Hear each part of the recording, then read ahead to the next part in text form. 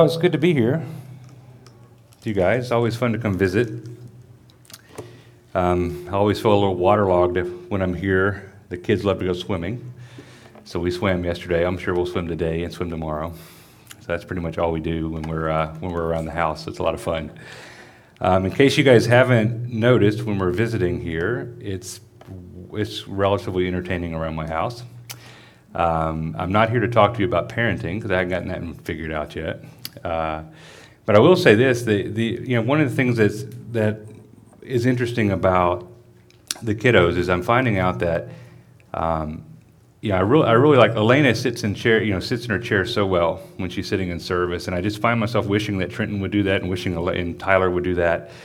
Tyler's 3 and Trenton's 5, and then sometimes I get a little frustrated and I don't wait very well. I'm not very patient. I'm just not a patient guy. So I'm really wanting those guys to get kind of some of the stuff that their sister has figured out.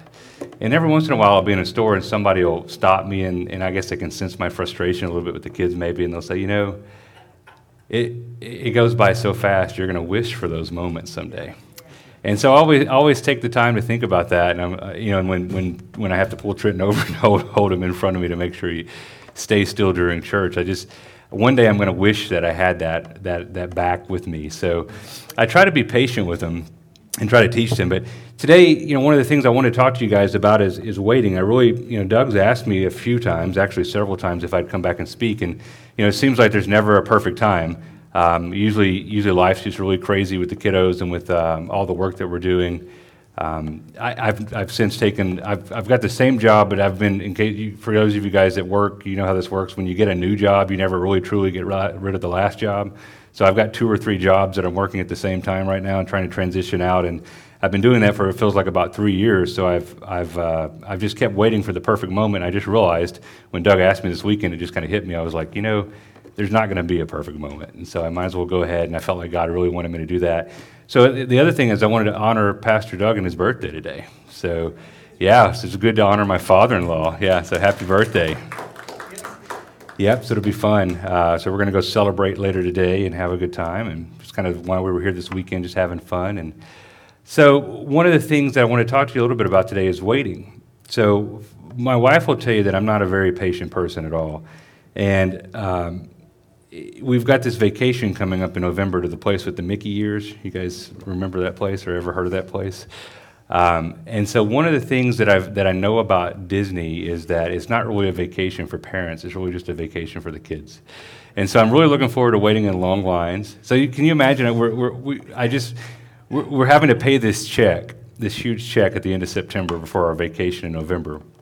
So I'm really, really excited every time I think about the amount of money I'm going to pay to go sit in a very long line and wait with kids that are very upset and very tired until we get on a ride and we go around and we listen to this music that's going to stay in my head. It's a Small World for the rest of the day and probably for the rest of the year. And so it's interesting to me that we as parents do all these things for our kids. But pretty much the entire thing about Disney really is pretty much the anti-vacation for me, because I like to be by myself. I don't like to wait on stuff, and I just like to relax and kind of be still.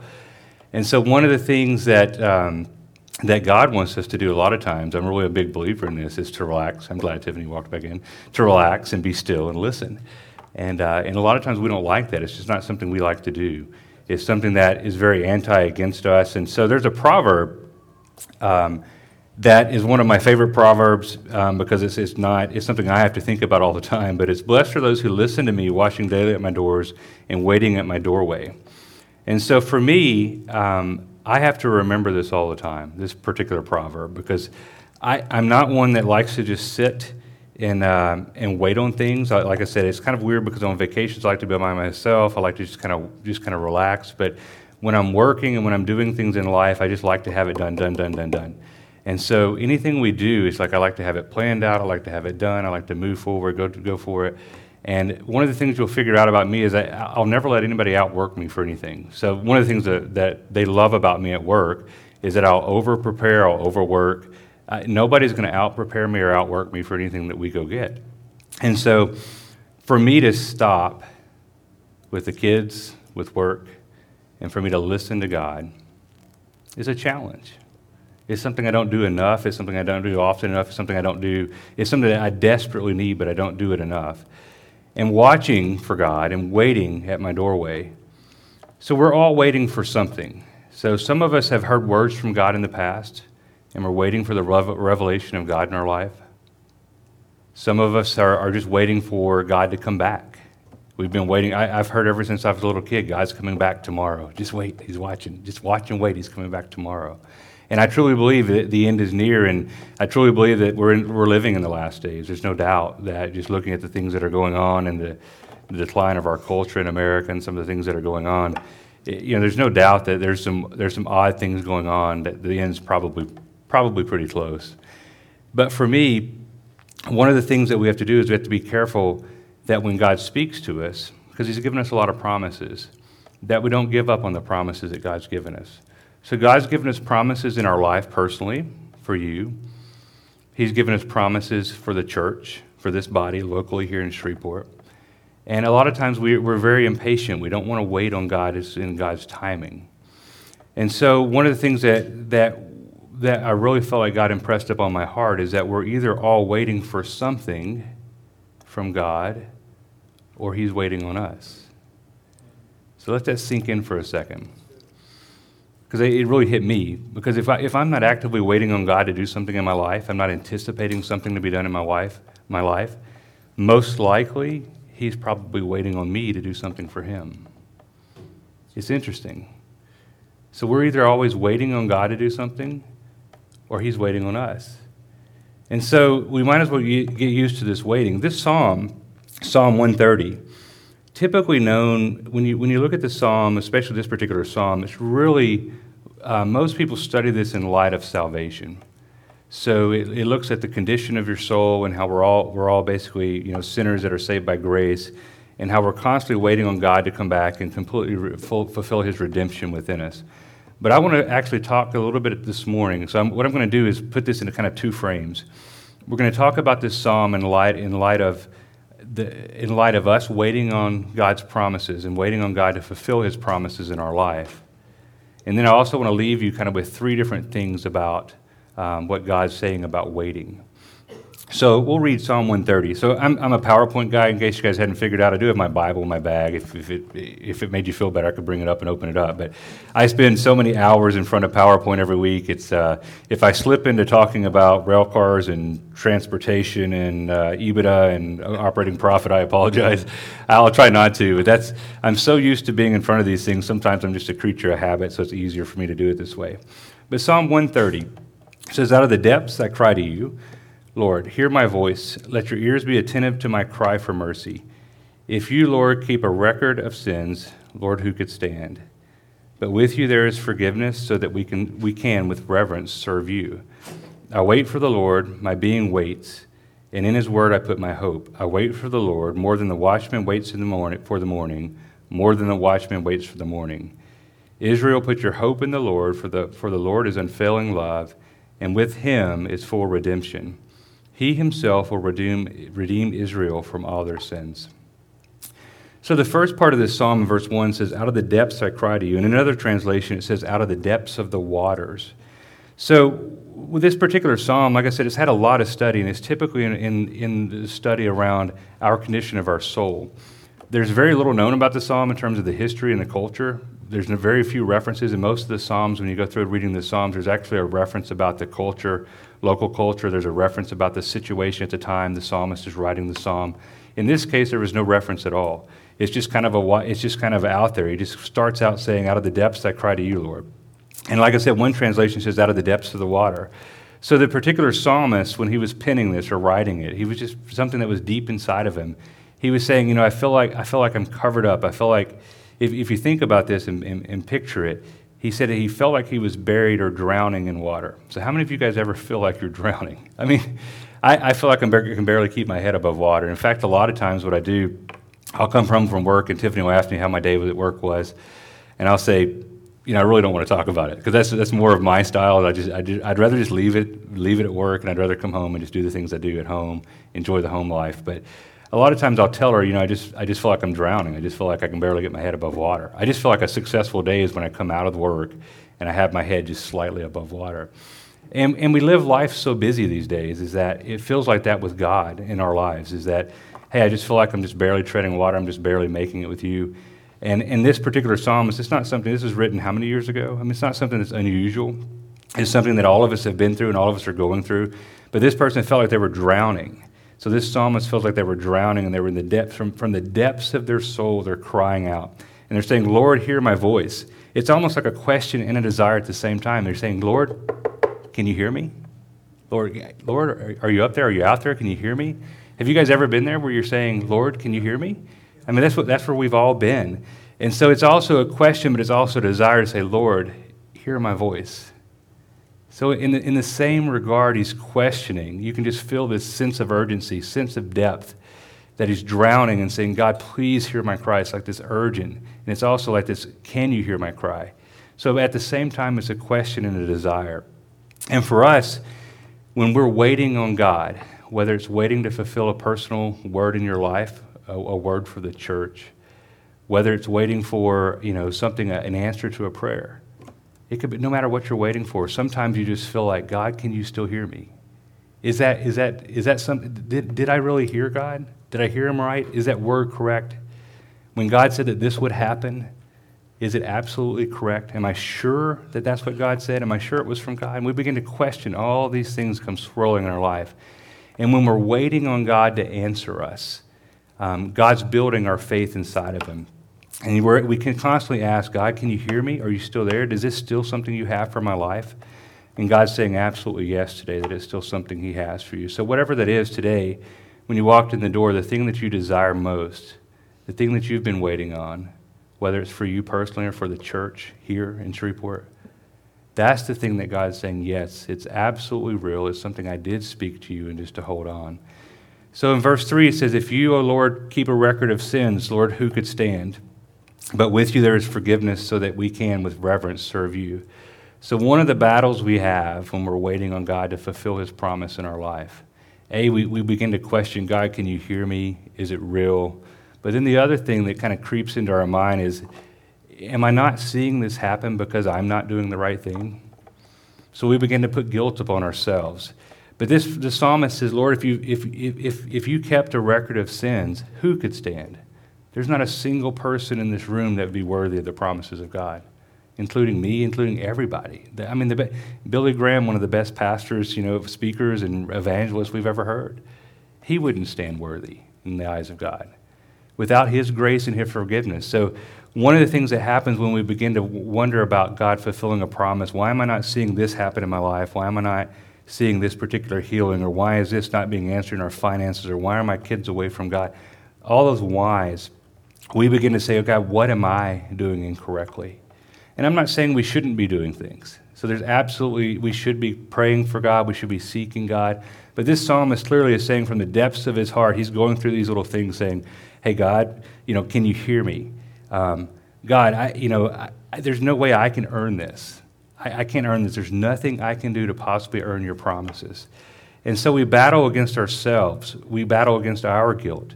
But the thing that God's speaking to us today is saying that absolutely none of us are worthy. So you've all shown up to church with a bunch of sinners today. And that's the beauty of it. If you look back at all the people in the Bible, it still amazes me to this day when you read about David, you read about all these different folks. Like it's almost like watching a soap opera unfold in the Bible. And the redemption power of God is amazing, and that's what the entire story is all about. That's the Old Testament and New Testament, is the story of his redemption in our life. So with reverence, we serve God. So he goes on to say, but with you there is forgiveness so that we can with reverence, we can serve you. So there's times when we're waiting on God to answer something in our life that we just have to remember it's not about us. And that with reverence, knowing who God is, knowing that God can do what he can do, knowing that he's done it before, we just have to continue to serve him. Day by day, grinding it out.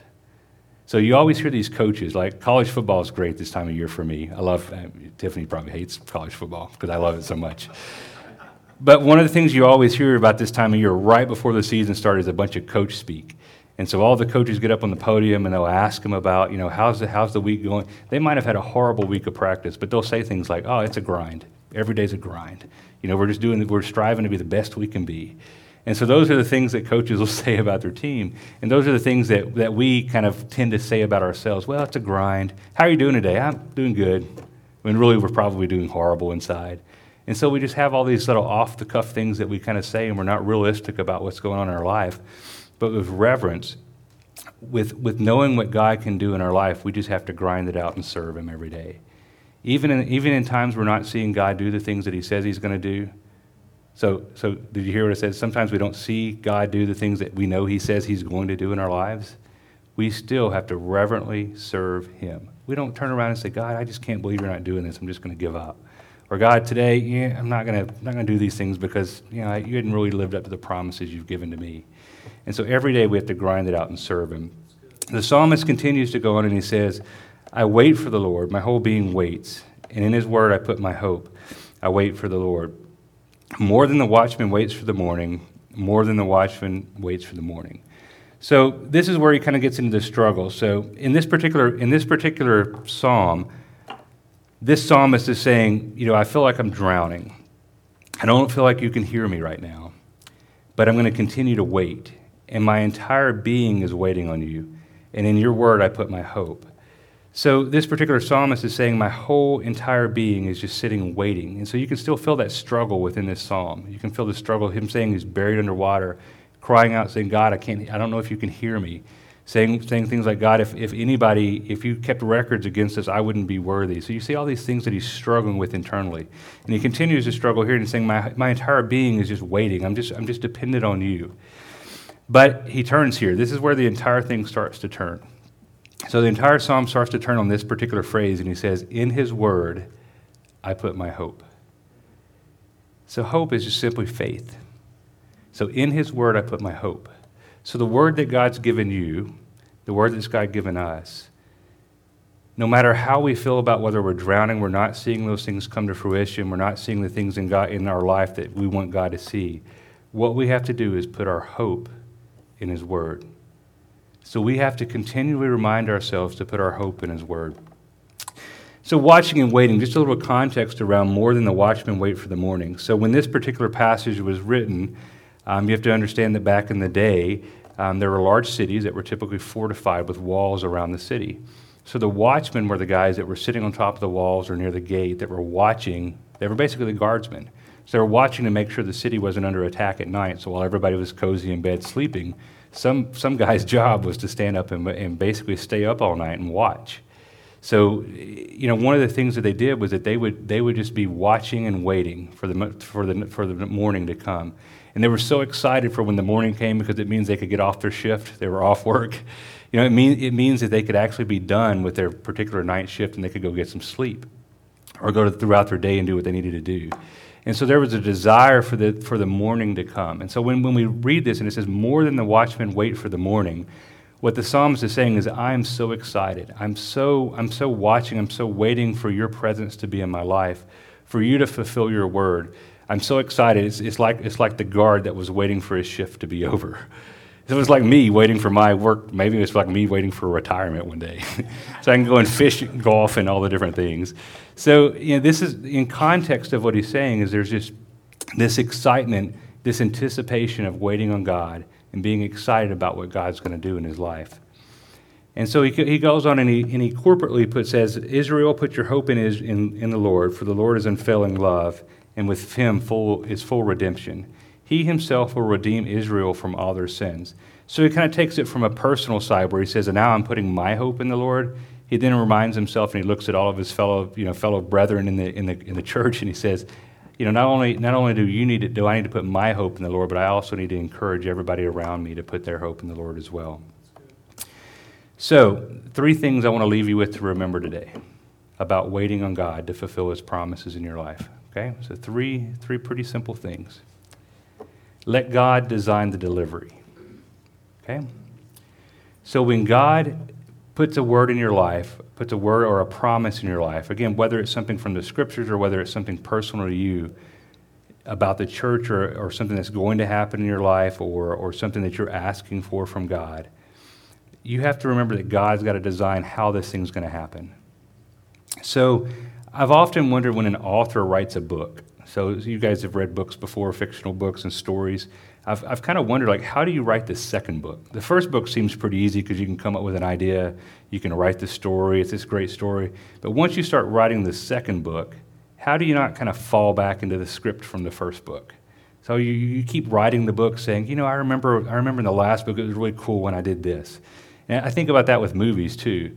The guys that are writing these movies, the scripts for the movies, how do you not, in some of the movies, like we watched, you'll see my gear of movies now. We watched the movie Planes. Anybody watched the movie Planes before? Planes is like a Disney cartoon movie. And Planes is basically, if you've ever seen the movie Cars, which is another movie I've watched, Cars is, again, a cartoon movie by Disney. If you've ever seen Planes, Planes is just basically the exact same movie Cars, but just with planes. And so I've often wondered, like, how do people prevent doing that when you're writing movies and writing books? Like, how do you not, your second book, just basically be like an imitation of the first book? And so the reason I say that today is because a lot of times we'll see God move in our life, or we'll see God move in somebody else's life, and then we set up the scenario of how God's going to answer our prayer, or how God's going to do something in our life. So we're going to say, okay, well, God's moving this way in Tiffany's life right now, and she's having these amazing quiet times and devotions with God. So apparently, maybe that's what God's going to do in my life. Maybe God's going to do this, and He's going to do it exactly the same way. And so we begin to set ourselves up, and say, we begin to say, okay, if I see this, this, and this, I know that these things are happening.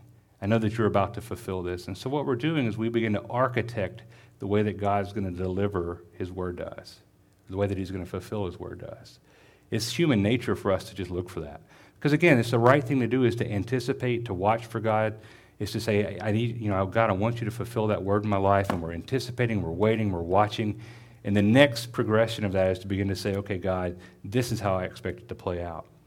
So what happens is that when we do that, we begin to lose faith in God. Because we begin to tell God, hey, it needs to be done this way, and this way. Or we begin to watch for it, and we get very discouraged because we're not seeing these certain things happening that we're expecting. And then all of a sudden we're losing faith in God, saying, well, maybe God will never do this. So Moses is a great example in Exodus 4. Moses said to the Lord, pardon your servant, Lord. I have never been eloquent, neither in the past nor since you have spoken to your servant. I am slow of speech and tongue. And the Lord said to him, who gave human beings their mouths? I love the way the Lord just kind of speaks very bluntly to us, just matter of fact. So who gave you your mouth? Who makes them deaf or mute? Who gives them sight or makes them blind? Is it not I, the Lord? Now go, I will help you speak and teach you what to say. But Moses said, pardon your servant, Lord, please send someone else. So Moses is still arguing, and the setup for this is that this is after Moses had actually gone through a pretty rough time. He was born, into the Pharaoh's servanthood. So he was actually out there serving in the Pharaoh's kingdom. It was like he was basically a child of the Pharaoh, which was amazing because he wasn't a servant. He was actually more like a child of Pharaoh. And he was upset because he was seeing the way the children of God were being treated, mistreated. And he actually killed one of Pharaoh's people. And so after that, he had gone out and he was basically running. So this is another guy who's killed somebody. So again, talking about the people in God's word of how the redemption story is so great for God. But this is somebody who had gotten upset. He had left. He had run away. And now God's telling him to go back to Pharaoh and basically tell his people to be set free. And he's arguing with God, saying, God, this can't be the plan. This can't be your plan for redeeming your nation. So one of the greatest nations in all the world right now, Egypt, has your people captive. And you think, I'm going to go and I'm going to tell him to set them free? And so God actually begins to explain to him exactly how it's going to go down. And he tells him, even gives him a staff, and he tells him all these different things. And throughout that time, Moses is still arguing, just pardon your servant, Lord, but send someone else.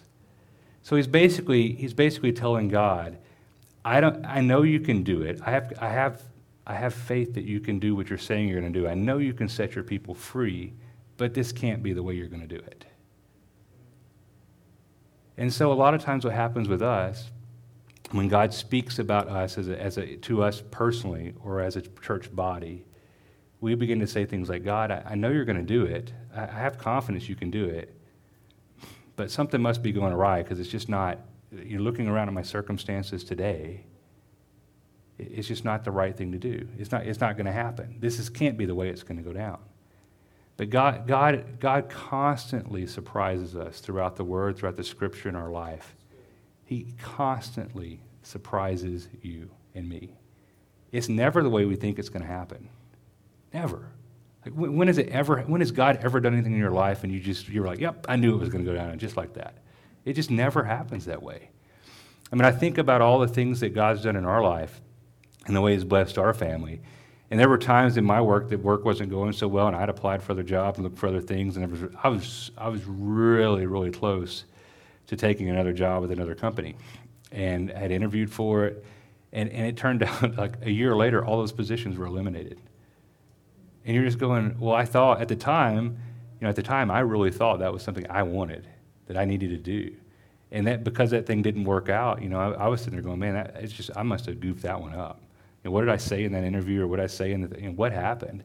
And the whole time God was sitting there going, I know what's about to happen a year from now or 2 years from now. And so the thing that God does is not always the thing that we think He's going to do. So then the Lord said to Moses, see, I have made you like God to Pharaoh, and your brother Aaron will be your prophet. You are to say everything I command you, and your brother Aaron is to tell Pharaoh to let the Israelites go out of his country. But I will harden the Pharaoh's heart, and though I multiply my signs and wonders in Egypt, he will not listen to you. Then I will lay my hand on Egypt with mighty acts of judgment. I will bring out my divisions, my people, the Israelites, and the Egyptians will know that I am the Lord. And I will stretch out my hand against Egypt and bring the Israelites out of it.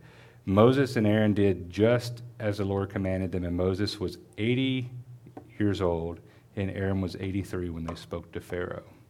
I threw that one in there just in case anybody thought maybe God didn't work regardless of age. So for all of us, one of the things that God does is that in our life, He actually sat down. I wish He would. This is where I'm bent towards. Like if God promised something to me, when He does promise things to me, what I prefer is that God lays out the plan just like this. I wish He would just say, okay, I'm going to do this, this, this, and this, and He gives me the next 15 steps of what's going to go down. So what happens is that Moses actually says, I'm going to do this, this, this, and this, and it actually comes through to fruition. So God completely answers and redeems the people of Israel exactly the way that He said it was going to go down, which is exactly the way Moses said it couldn't go down. So Moses basically says, it's not going to happen this way. I can't speak. I'm not the guy that's going to go and happen. And God says, not only is it going to happen that way, but let me give you all the details of what's about to happen. He throws out all the details of what's about to happen, and then every single thing comes to fruition. God's got a plan for you and for me that's mapped out for the rest of our lives. And we have absolutely no idea of what He's capable of doing. So let God design the delivery. A few other examples just for you guys to think about later. The 3 Hebrew children probably didn't expect to be thrown into the fire. I'm just guessing. Noah probably didn't expect to spend a good portion of his life building a gigantic boat and then living on it with animals. And then Gideon, I've heard you guys have been talking a little bit about Gideon lately. So I think that was correct. Am I correct on that? Yeah. So he probably didn't expect to fulfill some of the things that God was going to fulfill for him. And the Bible's just absolutely full of examples from start to finish of where He absolutely designs your path and He does the unexpected in your life. So even when we think we're limited as a person, we think we're limited as a church or a body, God says there's absolutely no limitations when I'm in control. Let God control the delivery, how it happens, and let God control the timing. So this is the other thing I struggle with is the timing. So I just stuck in here airports, delays, and landing, just so you could a little bit about my personality. So I have to go into airports quite a bit. I usually travel 2 to 3, sometimes 4 days a week, and it's usually hopping from city to city with my work. So I'm constantly in the airport, and I'm probably one of the worst people you'd ever want to fly by, because I just put my headphones in. I don't want to talk. I just want to sit there. It's like my one quiet time. And I actually have to take Dramamine on every flight. So most people don't know this, but I get car sick. So on a flight, it's not a big deal if the flight's smooth. But the problem is, for those of you that ever get car sick, is like once you get car sick, it's miserable. Like your whole day's wrecked. And so I have to take that stuff to prevent. So I'm basically like the human test guy for Dramamine. So when you see me in an airport, a lot of times after about an hour, I've taken an hour before the flight. After about an hour, I'm just sitting there just wobbling in the chair, just trying to stay awake until we get to the plane. And then once I'm on the plane, then I can go to sleep. But one of the things that I found is that when I'm sitting there, I just want to get where I'm going. Like, I just want to be there on time, and it bothers me to no end. One of the worst things that bothers me about airplanes is when we're flying. Let's say I have to go from Little Rock to Dallas for some reason. And I fly from Little Rock to Dallas, and we get there on time in the plane, but we pull up to the gate, and there's no crew. There's no crew to come out and marshal us in. There's no crew to bring the little jet bridge over. And it's just like, of all the things, the pilot, all the things have gone right. The plane's mechanically correct. The pilot's there. The crew's there. And we land, and they can't get somebody to open the gate for us. Like, of all the things that you got that are under your control, that should be under your control. I even had a recent situation where I found myself, I was flying into St. John, New Brunswick, and I was flying in. The guy comes over, and the pilot comes over to the announcement, or the speaker, and he says, "Hey guys, just wanted to let you know, but there's some pretty heavy fog that is kind of built into St. John. And if we're going to make a couple passes, don't get freaked out about it. We're going to make a pass or two around, and if we can land, we'll land. And if we can't, we'll fly you over to this city that's about 100 miles away, and we'll bus you back." And it's almost 11 o'clock at night, and I'm sitting there going, "You better land this plane." And so we're flying in this plane, and I'm sitting here going, I don't care if it's foggy, I don't care what's going on. We better land this plane. And I'm sitting there, it's just amazing to me that I'm so impatient and wanting to be there on time. I'm willing to risk my life landing in this fog. And then it didn't really hit me, because I kept feeling that way until we were headed down, and then I got into the fog, and I couldn't see anything, and we kept going down and down and down, and you were going, okay, because you kind of know when you fly a lot, you kind of know when the wheels come down, you know about the timing of when to hit the land. I couldn't tell if we were 1,000 feet off the ground or if we were 5 foot off the ground, and all of a sudden I realized that was a pretty dumb thing to wish for. Like, at that moment in time, I was going, fly us to the other city and we'll bus it in. Why are we doing this? So, and then when we hit the ground, like literally I saw the ground probably, no more than, I don't know. I mean, of course, to me, for those of you that fly, it's probably way higher, but it felt like about from here to the ceiling when I finally saw the floor. I have no idea. It was probably a lot bigger than that, but it just felt like we hit the ground as soon as I could see it. These are stories I typically spare Tiffany, so she didn't worry about me flying. But in terms of allowing God to control the timing of when He fulfills His promises, it's very, very difficult for us because we want everything now. We want it today. But it just doesn't happen that way sometimes. And that's why I love this Psalm 130 that we opened with, because he talked about the fact that he, with all of his being, he was waiting, and he was waiting like the watchman and the guards at the gate. Because sometimes we just have to wait. There are times in life that we just have to wait on God. We can't lose faith. But we constantly want to push for timing and say, God, we need it to happen now. We need it to happen tomorrow. We need it to happen yesterday. Joseph had a dream. That timing thing got him into a little bit of trouble. So I just brought out I know you guys have heard these stories before. I just brought out some very simplistic stories just to illustrate the point. Joseph had a dream when he told his brothers.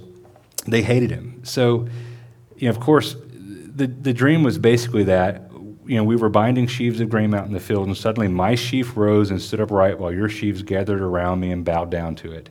His brothers said to him, do you intend to reign over us? Will you actually rule us? And they hated him all the more because of his dream and what he had said. And then he had another dream, so he decided the first time was fun to make his brothers mad, so he went and told them again. And he said, listen, he said, I had another dream, and this time the sun and the moon and 11 stars were bowing down to me. So he's just reinforcing it. I can see this is typical Elena and Trenton. When Elena figures something out that Trenton gets upset about, Elena will just pick at it and pick at it and pick at it. We have our minivan. It's hilarious because she'll start singing a song, and for some reason it bothers Trenton that she's singing the song. So then she won't sing that song, but she'll sing 100 variations of that song. And so he'll tell on her again, well, she's singing that song again. And she's like, no, I'm not. I'm not singing that song. I'm singing this song. And so then she changes like one word in it, and she varies it up. But she just picks and picks. And that's what Joseph basically was doing. God had absolutely given him a word early on in his life as a teenager. It still is interesting to me because God certainly didn't have to give this dream to him that early in life. At least from my perspective, he wouldn't have had to. But from God's perspective, he absolutely had to, because Joseph had to go through some things to get ready for what God had in store for him later in life. And so his brothers ended up getting so mad at him that basically they threw him into a pit and sold him into slavery. And then, he found his way into Potiphar's house, and there he was having a good time. But then basically his wife came and set him up for failure, and so he found himself in prison. And for 2 years had passed. He was sitting in prison, and Pharaoh had a dream, and so basically, throughout his life, he had all these instances of trouble and trials and tribulation. But in all that time, God was preparing him for something that he was about to do. And so you guys know the story. He interpreted a couple of dreams. It worked out really well. And so he was actually able to be in a position to save his family and a lot of the nation of Israel by providing supplies during a time of famine and drought. But all those things wouldn't have happened if God wouldn't have given that dream early on in life. But he waited years and years and years. But during those years that he was waiting, God was preparing. And so there's things that we want to automatically think that God has completely prepared the way for us, and that God's completely prepared us, and we're ready for everything that God wants to give us.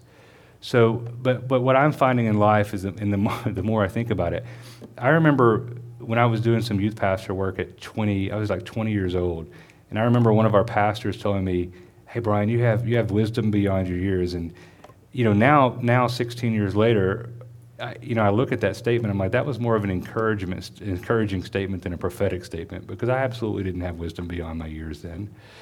And in 10 years or 15 years down the road, I'm going to look back now at my life, and I'm going to be like, man, I had no wisdom then either. And so God, it's amazing what God does in us, in the way that our perspectives change and life changes, and the things that he prepares our heart for.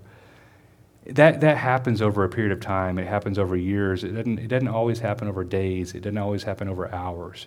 And so there's things that I want you to encourage you today to say, let God's timing be the timing for what he's going to do in your life. He's preparing you. And the last thing, let God build your faith in the wait. So one of the things about me is that, I have faith.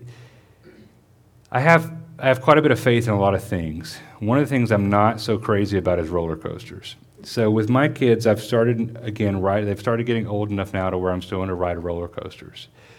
And so when I'm standing in line, there was one in particular. We were at Silver Dollar City in Branson, and there's this roller coaster that I guess they have some kind of pressurized steam cannon that they put you in the roller coaster, and you sit there.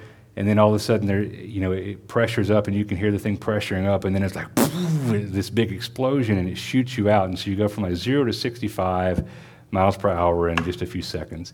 And I had no desire to ride it, but Trenton wouldn't ride it. And so Trenton's was like, well, Daddy's not scared of it. And I'm like, well, no, I'm not scared of it. You better believe I'm not scared of it. And so I'm standing in line for this roller coaster, and I'm sitting there thinking all the things. I'm like, and I see it. I hear the cannon boom, and I see things shoot out from in front of me, and I see it go around all these loops and circles and different stuff. And I'm going, that thing was probably well built. I have faith that I'm going to be able to get on and get off, and be all right. I'm going to survive. But as I was waiting in line, the closer and closer I got, and I would never tell this to Trenton, but the closer and closer I got, the more I started questioning my faith in this roller coaster and whether or not I was going to survive it. And a lot of times that's how we are in our walk with God when we're waiting on promises. When we're waiting on God to fulfill something in our life, the longer we wait, the more we question what we thought we were going to get from God. So God wants us to build our faith. He doesn't want the wait to be a time where our faith wanes. He wants the wait to be a time when our faith is built, where we continually build our confidence in him. So a couple of verses just to close out with. James 5:7 says, "Be patient then, brothers and sisters, until the Lord's coming. See how the farmer waits for the land to yield its valuable crop, patiently waiting for the autumn and spring rain. So we actually have a little vegetable garden that we've planted. We did it so that we could have our kids actually learn to eat some vegetables. And they tend to want to eat the vegetables they grow, so it's kind of a neat little trick. But our kids don't have a lot of patience, especially my 3-year-old. And so when we put the seeds in the ground, he just doesn't understand that the plant doesn't pop up immediately in the next day or two and grow the fruit and be able to eat the fruit. And he certainly doesn't understand once the fruit starts coming on, he needs to let it ripen. So we were constantly this year fighting the battle of him going out and picking unripened fruit. And so for us, God's a lot of the same way. When God gives us a word, he wants us to wait. He wants us to build our faith, and he wants us to wait until the right time, and then we can harvest the fruit that God has for us. We can't be discouraged in the time of wait. Romans 1 says, I long to see you that I may impart to you some spiritual gift to make you strong. This is Paul talking to the church of Romans. That is, that you and I may be mutually encouraged by each other's faith. I do not want you to be unaware, brothers and sisters, that I planned to come to you many times, but I have been prevented from doing so until now, in order that I might have a harvest among you, just as I have had among many other Gentiles. So again, this is just a time of when you're waiting on God to do something in your life or as a church, that God wants you together to be encouraged.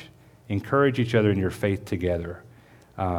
Remind each other about the words that God's given you. Remind about the promises in the Word of God. Remind about the promises for the church, the promises for you personally, the healing that can come and will come. Those are the things that God wants you to each other to remind, all of us to remind each other in and be encouraged in that God's going to do. And a very simple last statement for you. I'll let the word speak for itself. Hebrews 6, and it's not 153, sorry, it's 15 through something. I think it's 13 through 15. So when God made his promise to Abraham, since there was no one greater for him to swear by, he swore by himself, saying, I will surely bless you and give you many descendants. This is the part I love. And so after waiting patiently, Abraham received what was promised. So if I could sum everything up today in one word, it would be, after waiting patiently, you will receive what you've been promised. I don't know why God spoke this word to me today to come and speak to you guys. I don't know if it's for one person or for the whole church or for everybody. I really don't know. I just know that I felt really impressed when I started kind of preparing for this word when Pastor Doug asked me to speak. I've so many times said, I can't do it, it's not the right time, this is no different this time, but I really felt like something in my heart that God said, today is the day you need to speak. And it wasn't long before I knew this was the word I was supposed to speak. So I don't know why. This is the part that drives me nuts about speaking. I don't know how you do it every week. I wish I knew exactly which one of you in here or every one person needed that, because you walk out going, well, I hope it was all right. Because some of you guys will be really sweet and come up later and say, that was a great word, Brian. But that I just hope it was delivered the way that God wanted it to be delivered. So I think the encouraging thing today is that whatever you're waiting on, just remember that after so waiting patiently, Abraham received what was promised. He did it time and time again in the scriptures, and he'll do it for you too. Okay? Let's pray. Father, thanks so much for your word. Just pray that I delivered it the way that you intended, and if I didn't, Lord, I just pray that you would take it and make it what you need it to be in the hearts and lives today here in the service. Help me, God. Just pray that you would help me wait patiently on you to reveal the things that you have in my life, the things that you've spoken to me and to our family. God, I just pray that you would continue to work in us and prepare us for for that time of fulfillment that you have for us. Thanks for your encouragement, God. And we just leave the design and the timing up to you. And we know that you're going to fulfill this in Jesus' name. Amen. Amen. Thank you. Any closing remarks?